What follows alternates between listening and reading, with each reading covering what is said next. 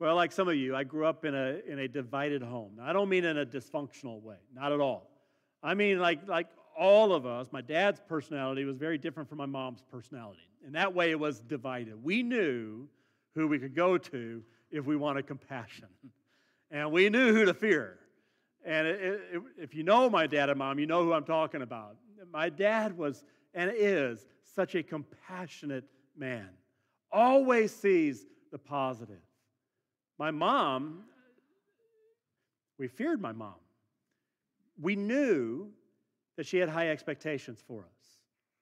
We had very little doubt that she loved us. But we knew the differences in their personalities.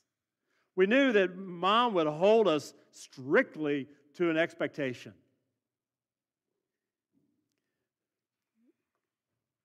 My dad, however, has always taken such a positive outlook on life. Sometimes, honestly, it was frustrating because it didn't seem like reality. What I'm thankful for is that I did not grow up in a home of complainers. They did not allow it. For one, my dad didn't see anything that you could complain about. And my mom just wouldn't put up with it. She knew that what God had done for us. I was so thankful as I look back at our home that we did not grow up in a complaining atmosphere. Nobody likes to be around that kind of atmosphere for very long. I mean, most people don't, at least. Those that are complainers probably enjoy it. But they always find fault.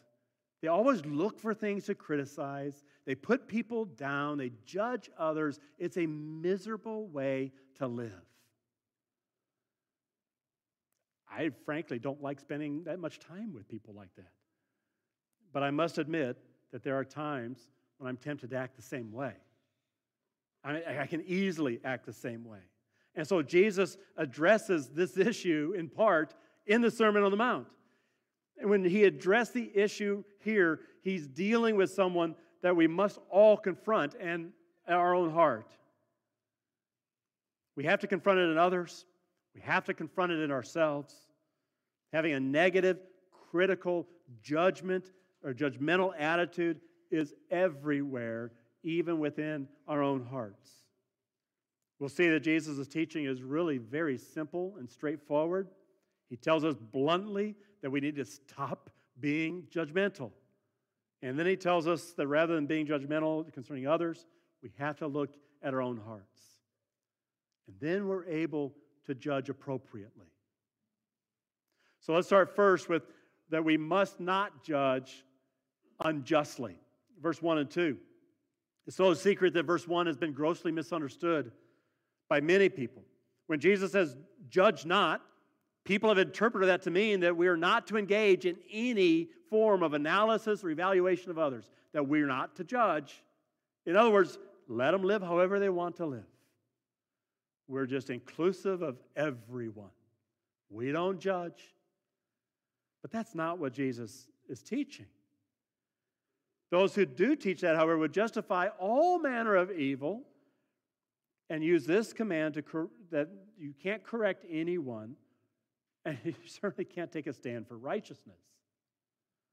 Many years ago, almost 20 years ago, I think, I had a tax man that was very good with my taxes, saved us a lot of money through the years. And I was very disappointed this past year when I found out that he had passed away. He was such a good man at his job. But he also attended an extremely liberal church. And he assumed that because I'm a Presbyterian, that I did too. But he didn't know that I wasn't that type of Presbyterian. As I sat uncomfortably at his desk one time, just wishing that he would finish my taxes, he said, the Jesus I read about in the Bible says that we're supposed to love everyone.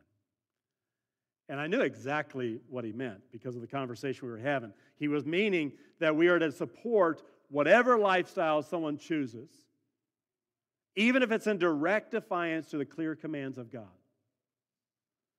We live in such an age, don't we? For many years, there's been this emphasis on tolerance and acceptance. Now, there's nothing wrong with tolerance and acceptance. They're beautiful words, great qualities. But what many mean by them is that we should accept any act, any lifestyle, without careful, critical evaluation of what the Scriptures teach. Is this what Jesus meant? No. We know this because of what Scriptures say in so many other places about judging others. Even in this very passage, we skip down to verse 6. We'll come back to verse 6 at the end. But in verse 6, he tells us to be judgmental. He tells us that there are dogs and pigs. You have to evaluate people to know if they're a dog or a pig. There has to be some judgment there. So also later in this chapter, he says, beware of false prophets who come to you in sheep's clothing, but inwardly are ravenous wolves. You'll recognize them by their fruits. Clearly, if we're going to determine who is a true or false prophet, we must engage in fruit evaluation or judging. So we're called upon to make judgments about individuals and behaviors. Many other passages teach this as well. And so what is Jesus talking about? If he's not talking about refraining from any form of judgment, what does he mean? He's saying that we should not allow ourselves to develop and maintain a critical, judgmental spirit. We should not judge someone unjustly or with a condemning attitude. He's talking all throughout the sermon about our hearts. Over and over and over, you remember, he compares the Pharisees and the scribes, religious leaders. Don't be like them. This is yet another contrast. I like the way Lick Duncan put it in one of his sermons many years ago. He said, a person who judges others harshly or quickly or unfairly or destructively. A person who is quick to criticize and a person whose criticism is not designed to build up, but is actually designed to destroy, to tear down, and is harsh and unfair. That's the point that Jesus is making. And all throughout this sermon, he contrasts life in the kingdom versus the hypocritical lifestyle of the religious leaders of his day. They were quick to judge others unjustly, without any attempt to evaluate their own attitudes and actions. But that's not the only point here, is it? None of us like to be around critical, judgmental people, which reveals another more serious problem with being judgmental. Jesus warns us that those who judge unjustly will be judged. There will be consequences. So we must be careful about judging unjustly or rashly or harshly by making an assessment that's not based on reality. It's so tempting to judge a person that we don't know, simply on the basis of secondhand or third-hand information or what we read on social media. Some of you seriously need to take a break from Facebook. You need to just stop. You're driving people crazy. Maybe you're the reason that some of your family members are separating from you because of the judgmental, harsh response that you give people based on secondhand, third-hand, or lack of real knowledge at all. This morning, as I was preparing, ironing my shirt, I noticed our puppy right outside our bedroom door. And there's now, thanks to this rascal, there's a hole in our carpet. And I see him around the corner of the door, and I hear him chewing. And I yell at him, no! And I turn and look, and he has one of his toys. And he looks at me with that sheepish little look and comes up to me with his head down like he'd done something horrible, and I had the wrong information. I made an assumption about him that wasn't accurate, that wasn't true, and I harshly reacted to him. Now, that's a humorous illustration. But we are so prone to do the same thing so quickly, aren't we? With misinformation, secondhand, third-hand information, rushing to judgment. That's what Jesus is warning us about. And he says that we will be judged by the same standard. Look at his words at the end of verse 2. By our standard of measure, it will be measured to us. We don't make the rules. We may have opinions, which are our opinions, but we may not impose them as law on the rest of the Lord's people. In our evaluations, we must always evaluate in the light of His authority, by the Word of God, the sole authority, not on the basis of our own opinions. We'll see this tonight again as we come to Sola Scriptura and the authority of God's Word and the sufficiency of God's Word. Again, Jesus is not saying that we may not think critically or that we may not assess or evaluate others, but when we do, we must not be unjust. We must not rush or be rash into judgment. And while we'll consider in a moment how we are to judge, but he begins by instructing us to eliminate this critical attitude from the way in which we deal with others. But there's a second warning in here as well in verse 3 and 4. We must not judge others unjustly or rashly, and we must not judge hypocritically. That's the point of this humorous illustration that Jesus uses. The picture is of a man walking around with a beam sticking out of his eye. It's a huge log, like a rafter, sticking out of his eye. And he's walking around considering himself as a moral expert, inspecting the specks of eyes in other people. He's coming not at your invitation, but at his own invitation to help you get the speck out of your eye. As parents, if you've, and I'm sure you have, you've had your child come to you, they got something in their eye and it's irritated, it hurts, they want you to help. You know in order to help, you've got to get really close.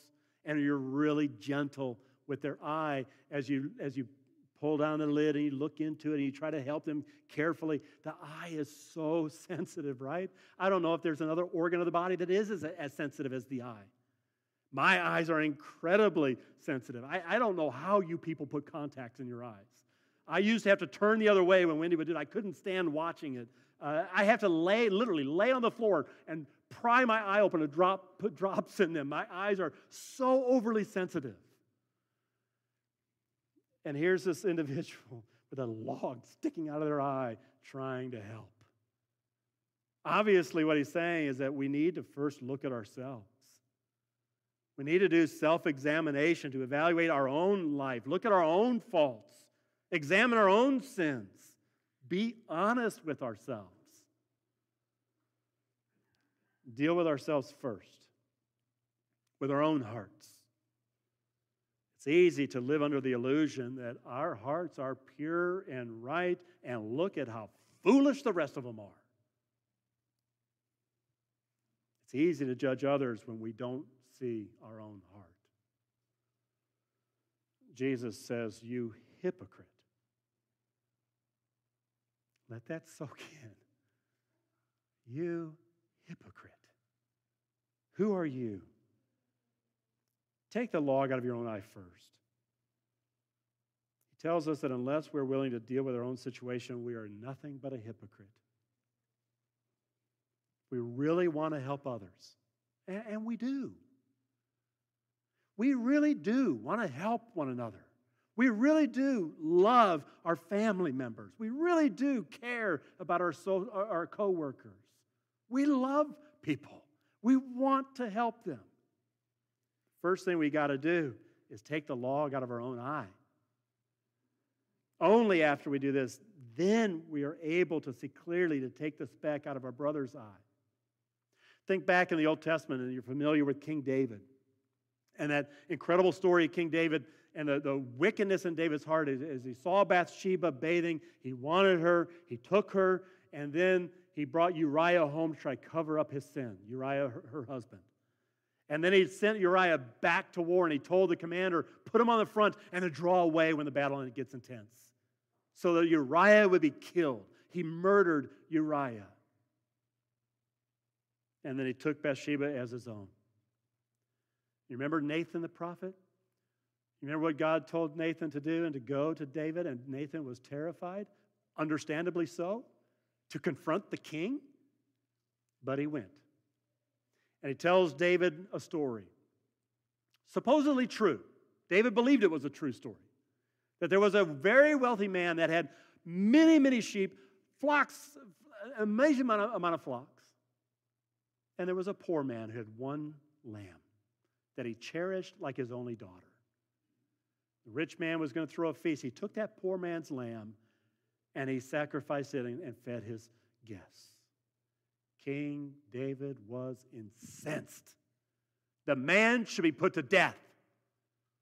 And Nathan turns to David and says, "You are the man." It's so easy to be the judge of another man's sin and not recognize we are the man. We are the sinner that needs to be corrected. Oh, it's always easier to point out the faults of others, to show how better they could be if they would just do it the way that we do it. It's so much easier if you just live like me and not look at our own sin. And this introduces then the appropriate way to judge. There is an appropriate way. First, we must judge with compassion. Verse 5, it starts out harsh, doesn't it? You hypocrite, first take the log out of your own eye, and then you will see clearly to take the speck out of your brother's eye. The point that is often missed in this humorous analogy is that our brother has a speck in his eye. Our brother has a speck in his eye that needs help to be removed. And Jesus says that we have a responsibility to care for our brother, to help him when he needs it. We are to judge and examine ourselves first before we attempt to point out the speck in other people's lives, but we are supposed to help our brothers and sisters. When we do remove the log from our own eye, by dealing with our own sin, then we can see clearly enough to help our brother. When we truly see ourselves, we become aware that we need God's mercy. We don't need His judgment. We need to be treated with compassion, not a critical spirit. We should also, therefore, treat others with compassion as we would want to be treated. Do you want others to give you the benefit of the doubt? Of course you do. Demonstrate such compassion toward them. Do you want others to think well of you? Of course you do. Even before they understand you? Of course we do. Then do the same for them. Do you want others to criticize you harshly or encourage you? Again, the answer is obvious. Then be an encourager. Come alongside. We'll take the time today, but this is the example of Barnabas and Paul. Barnabas coming alongside Paul, bridging that gap between Paul and the apostles, being that son of encouragement. Christ calls us to love one another, to seek the highest good for one another, to build up one another. Unjust, hypocritical attitudes tear one another down. That's why Jesus deals with this kind of attitude. It has no place in the church. It has no place in the life of a Christian. And we find this attitude in ourselves. We must repent and ask God to grant us the ability to take the good look at ourselves. Ask Him to show our hearts to us. Ask Him to reveal the depths of our sin. But don't do that glibly. Ask God to reveal your sin to you, because you have a desire to repent. Ask Him to enable you to pull the log out of your own eye first, to grant you the grace to show compassion to your brother in the same way that our merciful God has demonstrated compassion toward us. And then lastly, we come to this strange, odd verse 6. Do not give dogs what is holy. Do not throw your pearls before pigs, lest they trample them underfoot and turn and attack you. One of my favorite commentaries that I've used on this Sermon on the Mount, he completely skipped verse 6. I was so disappointed. I love the way he writes, and I was enjoying verses 1 through 5, and then all of a sudden he skips to verse 7. I thought, wait, what happened to verse 6? Why did you just skip it? It's a tough passage. I think in this way we can see that, fourthly, we must judge with discernment. For a Jew to call someone a dog or a pig was not a blessing. It was a horrible insult. Jesus knew, obviously, that there were some people for whom the shoe fit. We must be discerning as we go about this world, because there are people who despise God, who despise His Word. They love their wickedness and they refuse to listen to the glorious good news.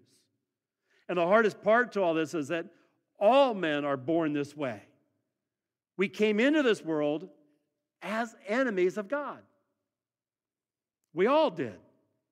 I mean, just read Paul's description of man in Romans 3.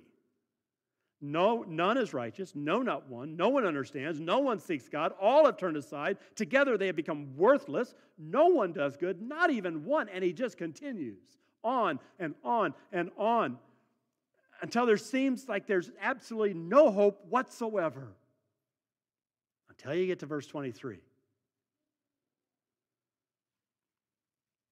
All have sinned and fall short of the glory of God. No one lives without a few splinters in their eyes.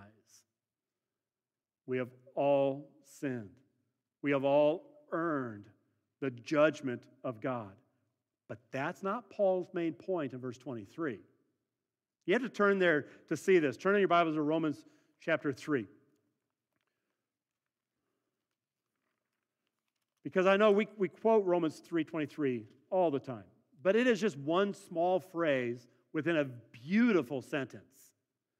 For all have sinned and fall short of the glory of God. And it's not a new sentence, it's a continuation in verse 24. And are justified by His grace as a gift through the redemption that is in Christ Jesus, whom God put forward as a propitiation by His blood to be received by faith. Yes, we must understand that there are many dogs and pigs in this world that hate God, hate His Word, and hate His people. But that is who we all were at one time. The gospel is the answer for sin. Sinful man is justified. He's made right with God. He is declared righteous through a judicial act of God by His grace. Because of the substitutionary work of Christ, that propitiation, substitutionary work of Christ, God's justice has been fully satisfied and sinners are forgiven. The splinters and the logs can be removed from our own eyes through the redemption that was purchased by the blood of Christ. There's our hope. We come into this world as enemies of God, sinners, all of us. But God, who is rich in mercy, even while we were dead in sin, made us alive in Christ. It is our great privilege to proclaim the good news. However, in our efforts to see sinners redeemed, we must be discerning.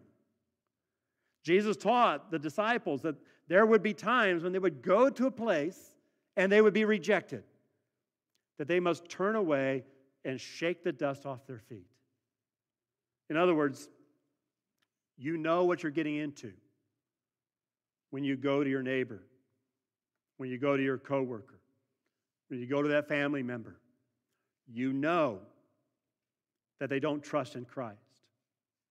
You know that they came into this world as an enemy of God, and they enjoy it. But you also know that God can make the dead come to life. You also know that He can bring someone out of the kingdom of darkness and bring them into His kingdom of light. You know at one time you used to live the same way until your dead heart was made alive. So go. Give them the glorious good news about Jesus. But if or when they reject Christ, be compassionate. Be patient with them. You don't know if they're a dog or a pig yet. Be patient with them. Compassionate. But eventually, by wise discernment, you'll need to turn away and shake the dust off your feet. The whole time trusting that God is still sovereign. He will take care of them. It may not be my blessing to see them transformed.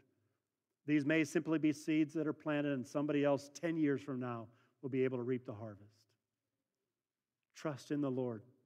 Salvation belongs to Him.